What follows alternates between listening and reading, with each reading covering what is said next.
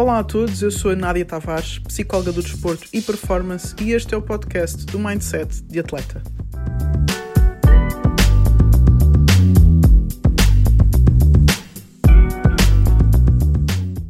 Boa noite pessoal, bem-vindos ao Sport Talks desta semana.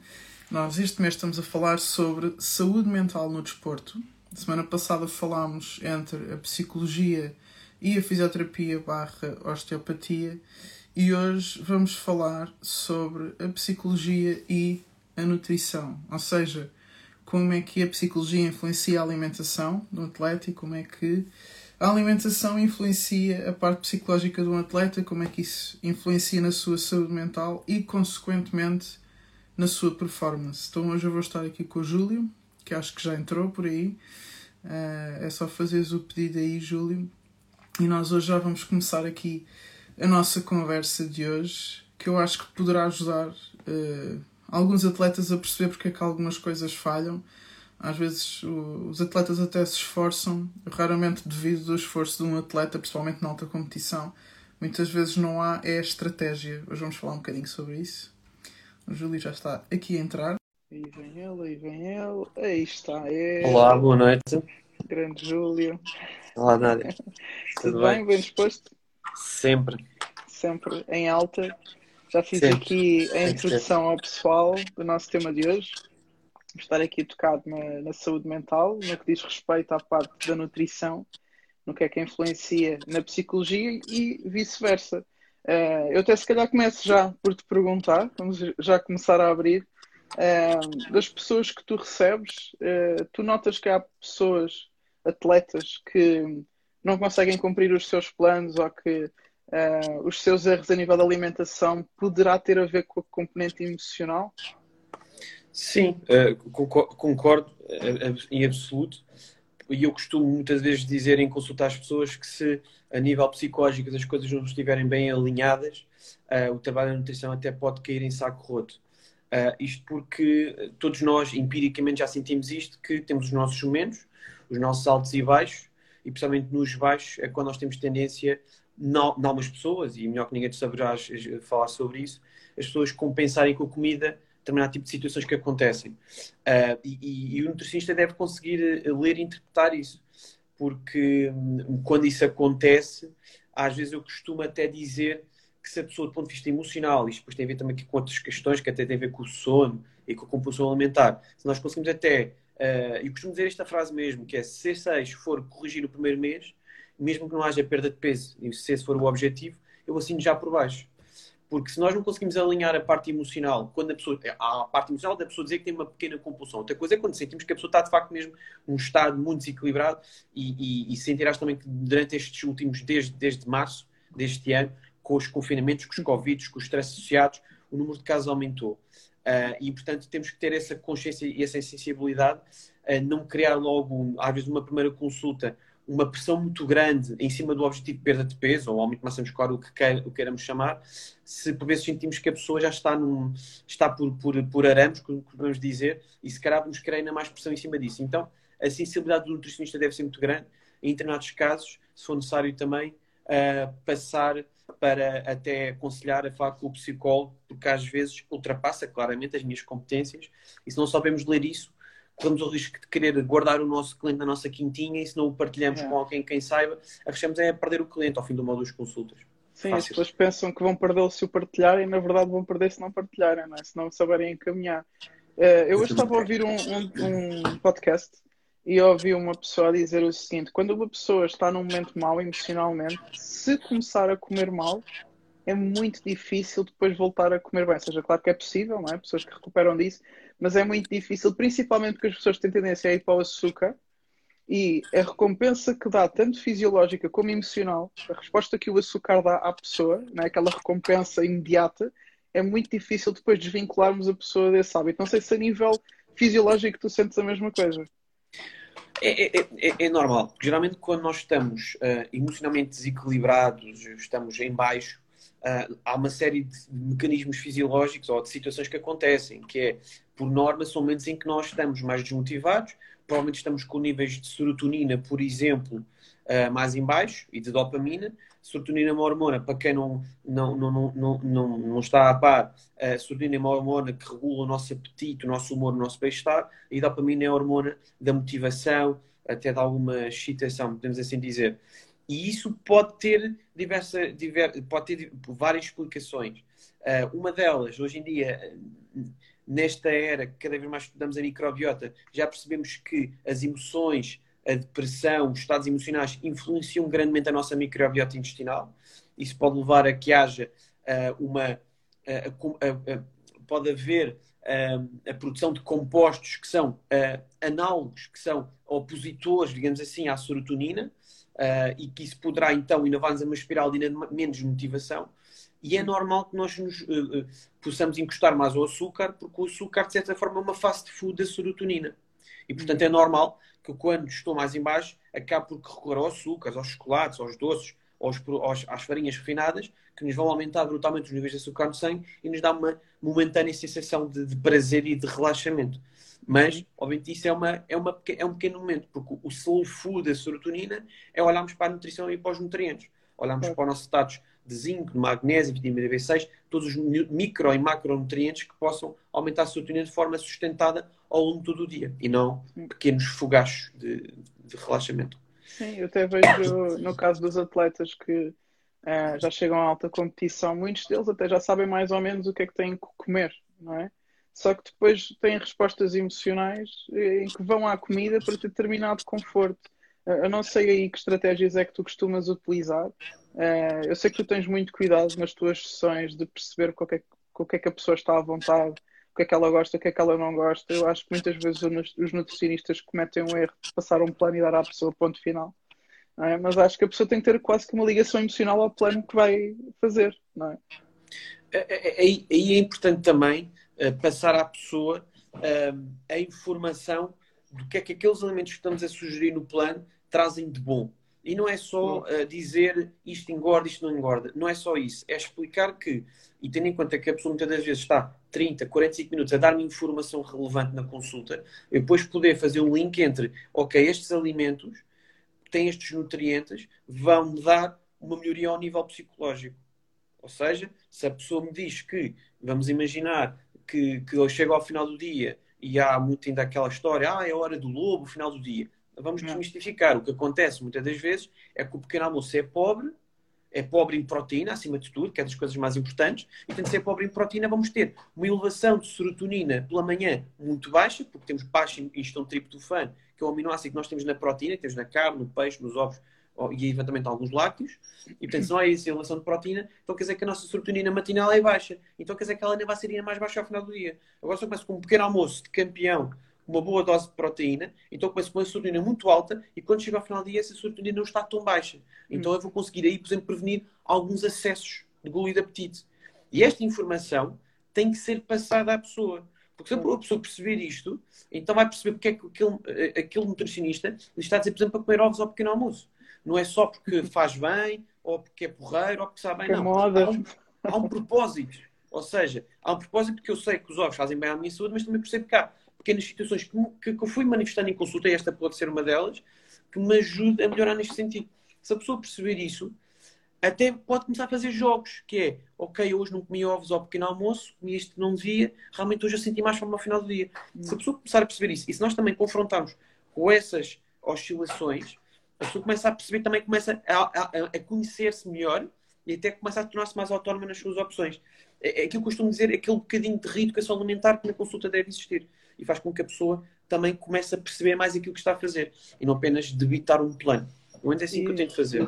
Isso é dar consciência, não é? A pessoa começar a ter autoconsciência que, ok, hoje comi assim, então senti-me assim, realmente isto faz efeito, então se calhar não estou a comer só porque o nutricionista disse, é porque realmente me faz bem. Então agora estavas aqui a falar dos efeitos da proteína, por exemplo, no apetite ao final do dia. E assim, eu gostava de te ouvir agora falar um bocadinho assim, sobre a influência que os nutrientes têm no bem-estar do atleta. E porquê é que eu falo do bem-estar e não da performance? Porque às vezes vamos diretamente para a performance, não é? Para a potência, para a energia, para este tipo de coisas. que até às vezes vamos para coisas mais rápidas e que não são tão sustentáveis ao longo do tempo, mas eu acho que sem bem-estar não há performance, não é? Se o atleta estiver irritável, se ele estiver desmotivado, se ele se sentir com pouca capacidade de concentração. Portanto, eu gostava de ouvir falar um bocadinho sobre a relação entre os nutrientes e o efeito que isso tem na parte psicológica.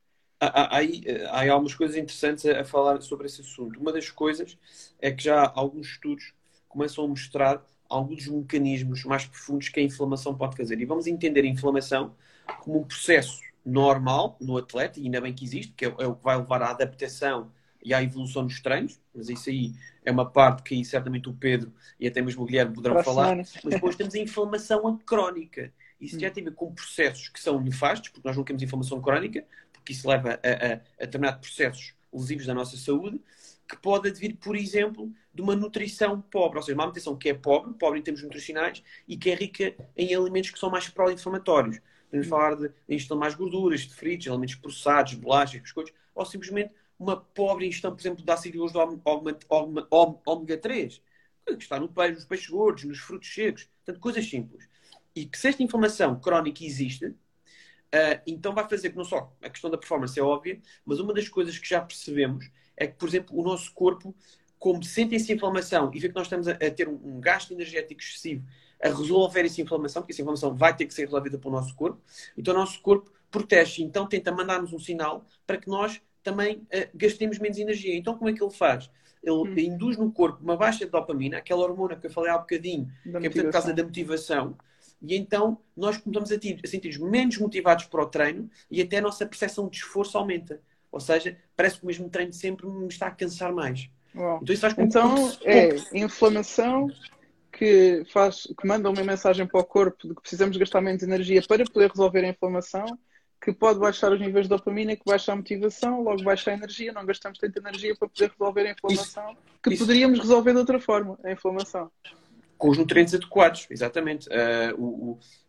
Existem várias maneiras, e antes de ir à suplementação, existem vários alimentos que nos ajudam, e isso passa pelo mais básico, que é olhar, é o mais básico de tudo, geralmente, que é o que é que eu estou a comer? Estou a comer alimentos de desembalar ou descascar?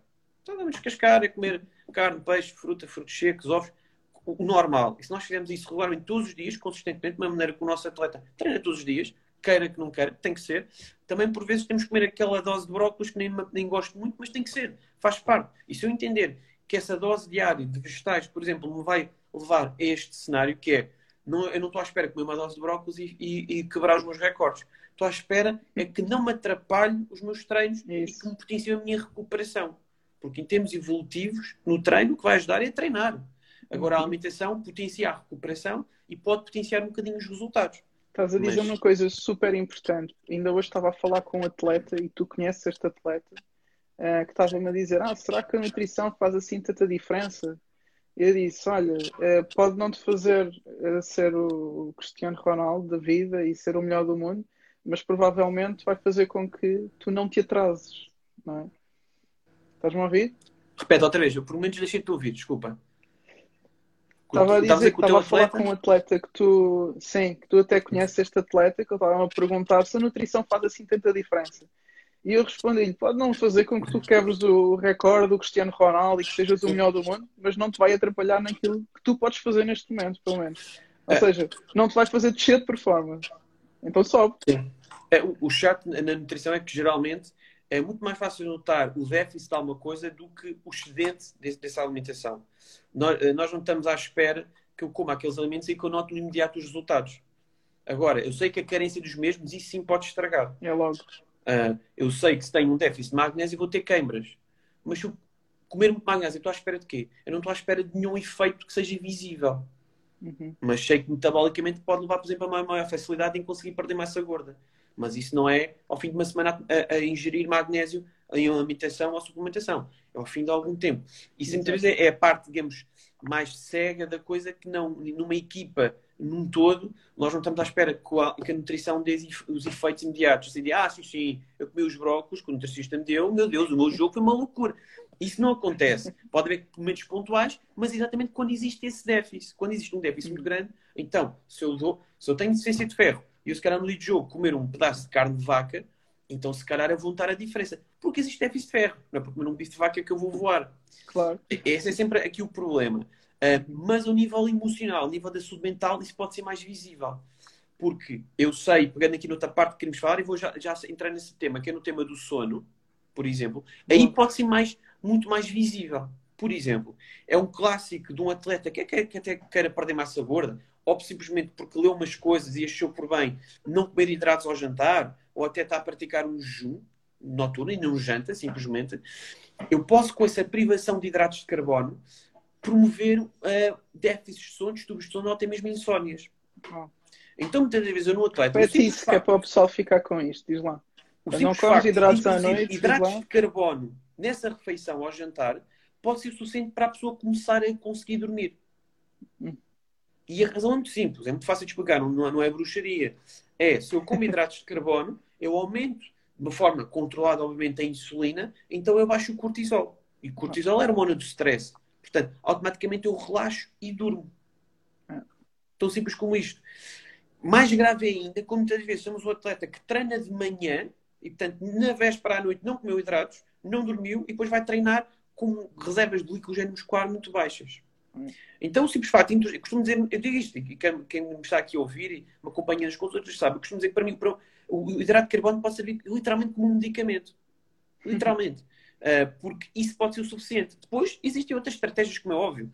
O jovem pode passar por, em alguns casos, reforçar o aporte de magnésio, por exemplo, à noite, ou de zinco, ou de vitamina B6, sem sombra de dúvida. Ou alinhar outras estratégias, que já aqui eu dou sempre esta dica, mas já resvala para a tua área, que é tentar ter o cuidado de, por exemplo, de praticar a meditação, que mostra bons resultados no controle, não só da baixa de cortisol, mas em aumentar a DHEA, que é da hidroepiandrosterona sulfato, que é a hormona responsável por, de certa forma, regular o cortisol. Também pode passar, por exemplo, por estratégias mais simples, e eu trabalho muito isto a nível de estilo de vida na consulta à noite, que é ter o cuidado de evitar os ecrãs, o telemóvel, naquela 1 hora, pelo menos antes de dormir, para evitar aquela luz azul que estimula muito o nosso cérebro, estimula a nossa glândula pineal, vai-nos causar uma descarga de adrenalina que nos pode dificultar o sono. E isto foi objeto de prémio Nobel da medicina recentemente, há 3 anos, salvo erro, que é a questão da cronobiologia, que é exatamente nós respeitarmos as nossas hormonas e os ritmos circadianos. A luz é de dia, o escuro é à noite. E, portanto, eu não posso... Isso é super importante para aqueles atletas que às vezes não têm rotinas matinais. Imagina que só treinam à tarde ou à noite e que dizem assim, não, mas eu durmo 8 horas na mesma, das 4 da manhã ao meio-dia. Bom, muitas vezes os nossos atletas mais jovens que têm escola, mas só têm aulas de tarde e treinam à tarde, acham que é tranquilo ficar até mais tarde porque tem um trabalho qualquer para fazer. Só que o que nós sabemos é que, do ponto de vista mental, sabemos que o facto de deitarmos mais tarde faz 2 coisas. Primeiro, não aproveitamos a produção de melatonina, que é fundamental para baixar o cortisol e tem efeitos na saúde mental, porque baixa o cortisol e porque tem um efeito anticancerígeno, por exemplo. Não aproveitamos a produção de hormona de crescimento, que os nossos atletas mais jovens até pode ser importante para otimizar ainda o crescimento, porque o osso ainda não está encerrado, portanto ainda pode continuar a crescer. E é, acima de tudo, uma questão de saúde. Simplesmente isto. Nós sabemos hoje em dia que quem dorme pior arrisca-se mais a morrer, a ter mais diabetes ou a ter mais cancro. Isto é para qualquer atleta. Porque, infelizmente, vamos sabendo de volta e meia, alguns atletas também têm cancro. Portanto, o atleta não está a salvo dos problemas de saúde. E, portanto, o atleta primeiro começa por querer ser saudável. E a questão do sono é uma questão de saúde, mas também é uma questão de performance. E basta ler um bocadinho e pesquisar um bocadinho, perceber que cada vez mais está a importância ao sono. E quando nós percebemos os nossos atletas de referência, Cristiano Ronaldo, LeBron James e outros que podemos aqui falar, eles dormem uma média de 10 a 12 horas por dia, com uma cesta incluída. Não vou falar na sexta, porque obviamente nem toda a gente tem possibilidade disso, mas o garantimos 7, e no caso dos atletas, querer ir às 8, 9 horas por noite, não é o que devíamos fazer. É uma obrigação do atleta. Porque o atleta vai se lesionar mais facilmente.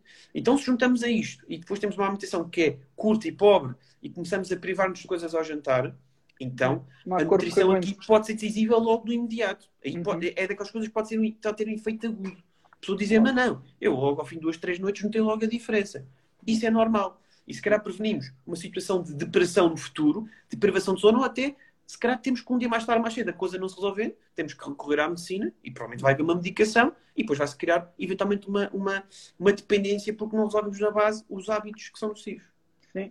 E às vezes mesmo, para não ir, alguns atletas dizem, mas depressão não. Está bem, mas existe uma escala até chegarmos a esse momento, que é a irritabilidade, a baixa de humor, a desmotivação, a sensação de inutilidade, a ansiedade, sei lá, tanta coisa, tantos sintomas que a gente às vezes já os vê como normais, não é? E já os associa ao jogar e não jogar, ao perder e ganhar, mas não se a pessoa parar e pensar sobre si mesma, não é? Vai perceber que, como tu estavas a dizer, que se calhar nos dias que come mal sente isto, mas nos dias que dorme mal também sente aquilo.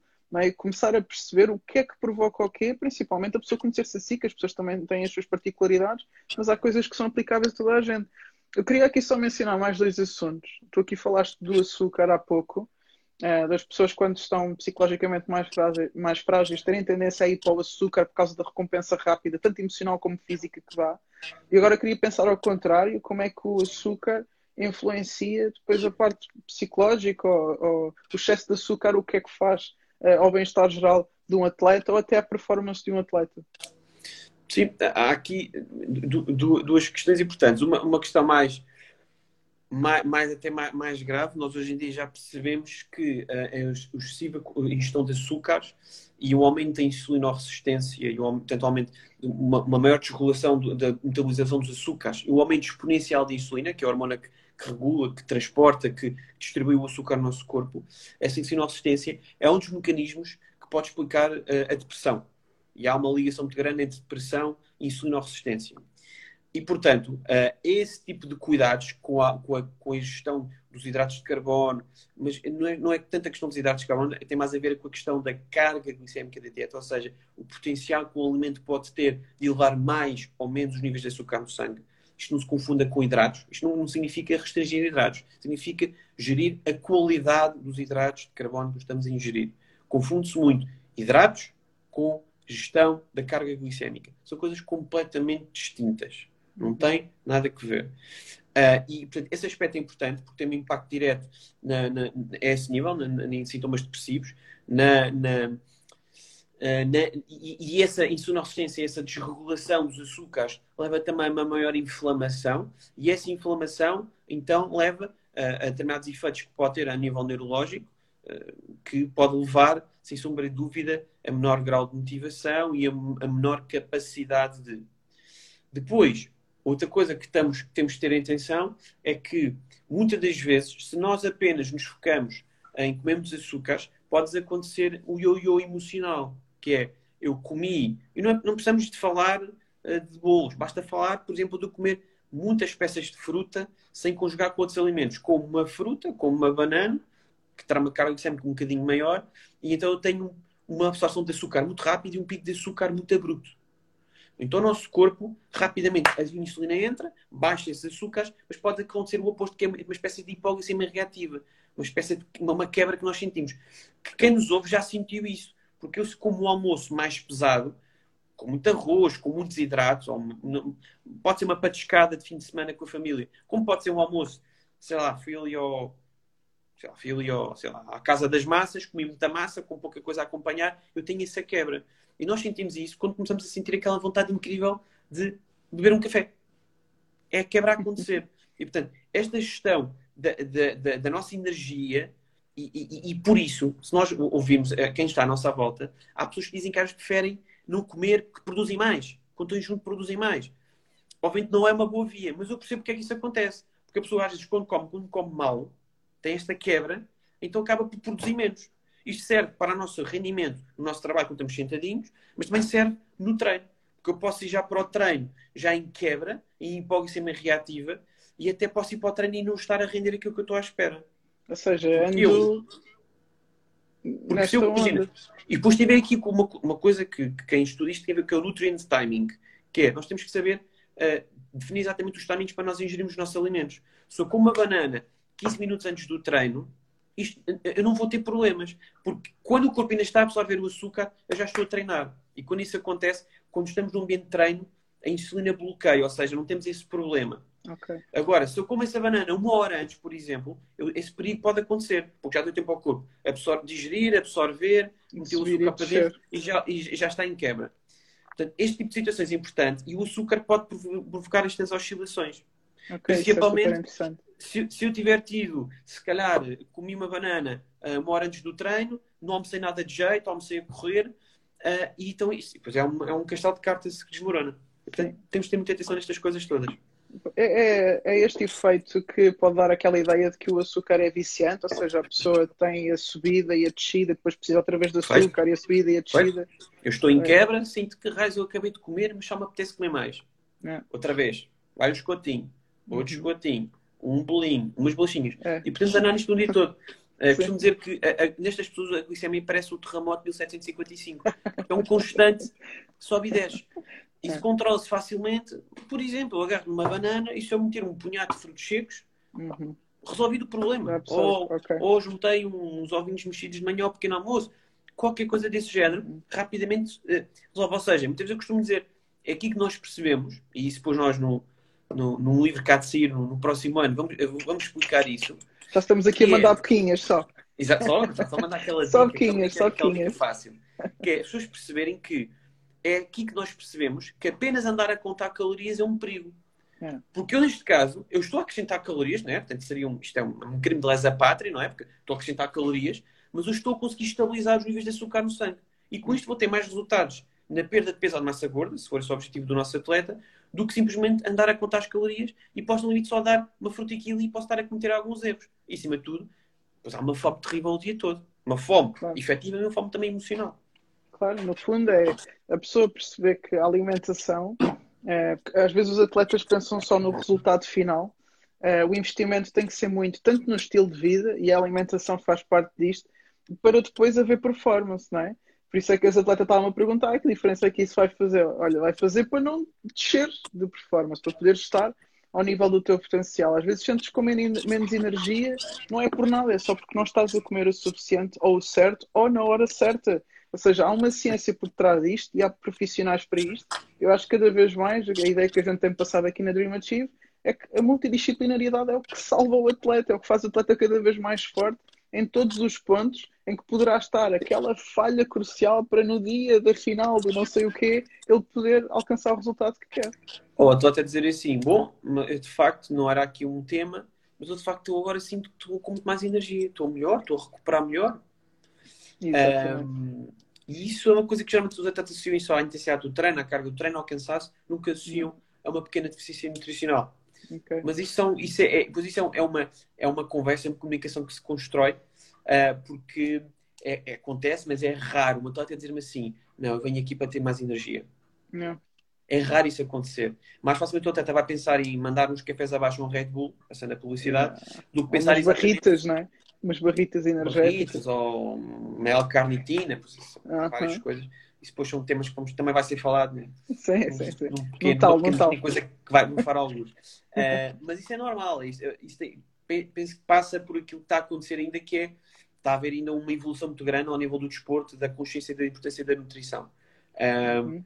Que essa importância e esse equilíbrio nos desportos individuais é mais presente, nos desportos coletivos ainda é mais difícil, porque não é tão...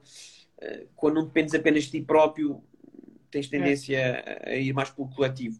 Vai Mas entrando a ideia. devagarinho, Vai cada entrar. vez mais estamos a ir por lá e cada vez mais Uhum. vamos evoluir de certeza absoluta. Portanto, é uma questão Sim, de tempo até ser uma coisa super elementar. sim, de certeza. Queria terminar com um tema que já tivemos a conversar, que foi sobre os atletas que são veganos ou vegetarianos. Sim. O que é que tu aconselhas a atletas que são veganos ou vegetarianos ou que querem se tornar veganos ou vegetarianos por alguma razão? Assim, em relação aos atletas vegan ou vegetarianos, é preciso ter a intenção que são dietas que vão trazer deficiências nutricionais, vão haver carências, isso é garantido. E então aqui envolve dois passos importantes. Três. Tomar a consciência de que isto vai acontecer. Dois, procurar ajuda especializada para, para equilibrar a dieta. E ajuda especializada não precisa de ser necessariamente ser um nutricionista vegetariano. Eu, não, como já falámos sobre isso, não sou o maior apologista de uma dieta estritamente vegana, mas isso não me impede, a minha opinião não tem nada a ver depois com o meu trabalho. A minha função é ajudar a pessoa ou o atleta a ajustar o mais possível a sua alimentação para que consigamos minimizar danos. Isso é o que interessa. E não interessa as nossas opiniões. Temos sempre a consciencializar daquilo que está a acontecer e de conversar com o atleta sobre a questão.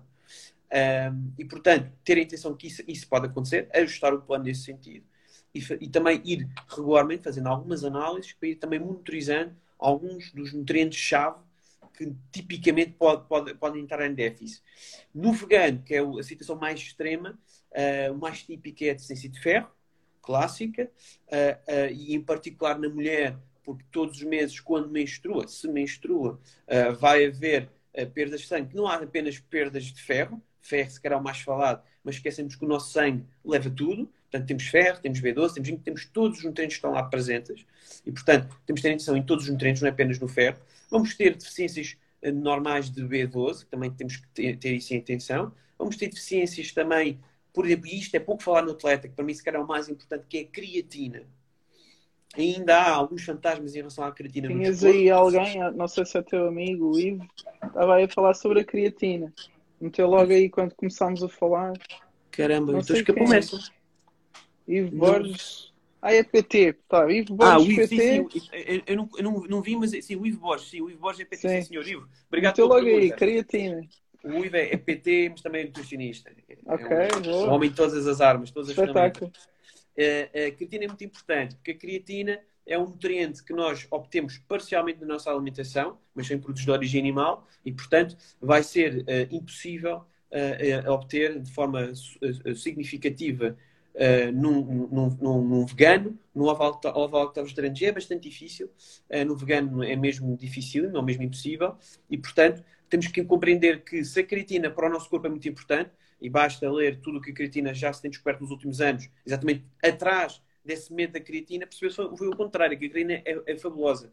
Percebe-se a importância da creatina na depressão, na creatina no cancro, na creatina em doenças neurodegenerativas, é um rol de coisas que podemos aqui falar. E a creatina, em nível desportivo, é importantíssima no processo de generação da ATP, e, portanto, no todo o processo de, energia, de explosão, de movimento e do desempenho físico. E, portanto, nós temos que ainda ter o maior cuidado, não só na alimentação, temos creatina, mas então mesmo suplementar, que no vegano vai haver uma carência brutal. Brutal. E, portanto, temos que ter ainda um maior cuidado de suplementar com creatina o nosso atleta para essa situação não acontecer. Porque quando há uma grande déficit de creatina, então o cansaço extremo e fadiga vão ser brutais. Portanto, é importantíssimo. E é talvez dos temas menos falados quando se fala em veganos no desporto, é a creatina. Muitas das vezes começamos logo a pensar, cansaço, falta de ferro. Poderá ser, mas o ferro ainda podemos ir ajustando. A creatina não falamos. No desporto já se vai falando, porque é natural que no desporto se fale na creatina, mas depois também no nosso atleta recreativo de ginásio não se fala sobre isso. Então depois temos um acumulado de coisas. Temos um vegano que se calhar tem falta de ferro, tem falta de creatina. E para depois pode ter uma dieta pobre, obviamente, não é? E isso depois é o mais importante, é a dieta não ser rica nutricionalmente. Então vamos ter um conjugar de coisas que vai dar desastre. Sim. No ovo-lacto-vegetariano é um bocadinho menos dramático, porque podemos ter alguma B12 oriundo dos ovos, e se for consumidor de alguns lácteos. Ferro já é um bocadinho mais difícil de obter, esse nível. Creatina, teremos alguma coisa nos lácteos, mas eu arrisco-me a dizer que vai ser inevitável também a suplementação com creatina. E depois, o ferro, é sempre muito importante ter atenção, porque depois o ferro tem várias nuances. O ferro, à partida, terá que haver provavelmente ciclos de suplementação de ferro, é normal, mas ter atenção que o ferro deve ser absorvido numa determinada dinâmica, onde haja, por exemplo, vitamina C, que faz parelho e potencia a absorção ao nível intestinal, mas também olharmos para aquilo que pode inibir a absorção de ferro. Falamos de tudo que tem cafeína e os seus primos, café, chá verde, chá preto, eventualmente também o cacau, o chocolate preto, são inibidores da absorção de ferro, tal como também os laticínios, por ter cálcio, e o cálcio também promove aqui um processo de absorção que é muito limitado. E, portanto, também temos que afinar isso, perceber o que é que tomamos, quando tomamos e como tomamos e com que alimentos. E, portanto, tudo isso em conta, podemos ajudar o vegano ou o vegetariano a gerir o melhor possível isso. Mas sabendo que tem que haver uma monitorização sempre muito próxima, porque as carências podem existir e porque ainda mais no vegano e no ovo-vegetariano a variabilidade e diversidade na alimentação deve ser maior ainda para conseguirmos obter todos os nutrientes que escasseiam devido à falta de produtos de origem animal e buscando os outros alimentos com o maior equilíbrio possível. E, por norma, é corretamente comum isso acontecer. E no atleta, como vai ter um esforço muito grande, isso ainda vai ser mais amplificado. Ok. Júlio, obrigado. Acho que ficámos aqui com uma boa ideia para as pessoas perceberem a relação que existe entre a psicologia e a nutrição. Começo a perceber que tanto os nutricionistas têm que ter a capacidade de perceber quando é que as falhas da alimentação do atleta têm a ver com a parte emocional, tanto nós temos que perceber quando as falhas emocionais têm a ver com algum déficit de alimentação, não é? Sabemos perguntar sobre as rotinas de alimentação, se come, que quantidade é que come, se está a dormir bem, todas estas coisas também nos cabe a nós psicólogos perguntar para também saber encaminhar. E estavas aqui a falar de uma coisa interessante, que às vezes a nutrição pode causar apenas déficits físicos, mas acho que uma pessoa que é atleta com déficits físicos também vai ter danos emocionais por estar com déficits físicos, não é? Por isso, se não for de uma forma primária, terá alguma consequência emocional de uma forma secundária. Então acho que sempre o melhor é mesmo trabalhar em equipa. A ideia que também temos vendido aqui é que o melhor é sempre trabalhar em equipa, mesmo que nutricionistas que estão a ouvir, PTs que estejam a ouvir, psicólogos que estejam a ouvir, não trabalhem num clube, a procurar pessoas, parcerias, nem que seja só para troca de clientes, pessoas que vocês comecem a perceber que podem confiar, que são bons profissionais, para podermos ir encaminhando e conseguirmos com que o atleta tenha profissionais de forma completa para se potenciar cada vez mais, como pessoa, na sua saúde mental e no seu bem-estar, e, ultimamente, como atleta no seu rendimento desportivo. Não é? Perfeito. É isso mesmo. Acho que é mesmo por isso. Pronto, olha, Júlia, obrigada por hoje. Para a semana estamos de volta com o Sport Talks 15, agora com o Pedro. Na semana passada já fizemos com o Guilherme, a parte da fisioterapia, da dor, das lesões. Hoje foi sobre a nutrição, para a semana vai ser com a preparação física, com exercício físico. E depois na última semana vamos ter aqui um mix de um pouco de tudo, vai ser giro também. Júlio, mais uma vez obrigado. Boa noite a toda a gente que esteve aí. Obrigado ao Ivo, que esteve aí quase que a fazer de wingman aqui da nossa live. Hoje esteve aqui a fazer os comentários de apoio, disse coisas super importantes. E obrigado a todos os que estiveram a assistir aqui, tá? Boa noite, Júlio, até à próxima. Boa noite, tchau, até à próxima a todos. Obrigado. Tchau. Espero que tenhas gostado da mensagem, que tenhas desfrutado dela, mas agora lembra-te, põe em prática. Até à próxima.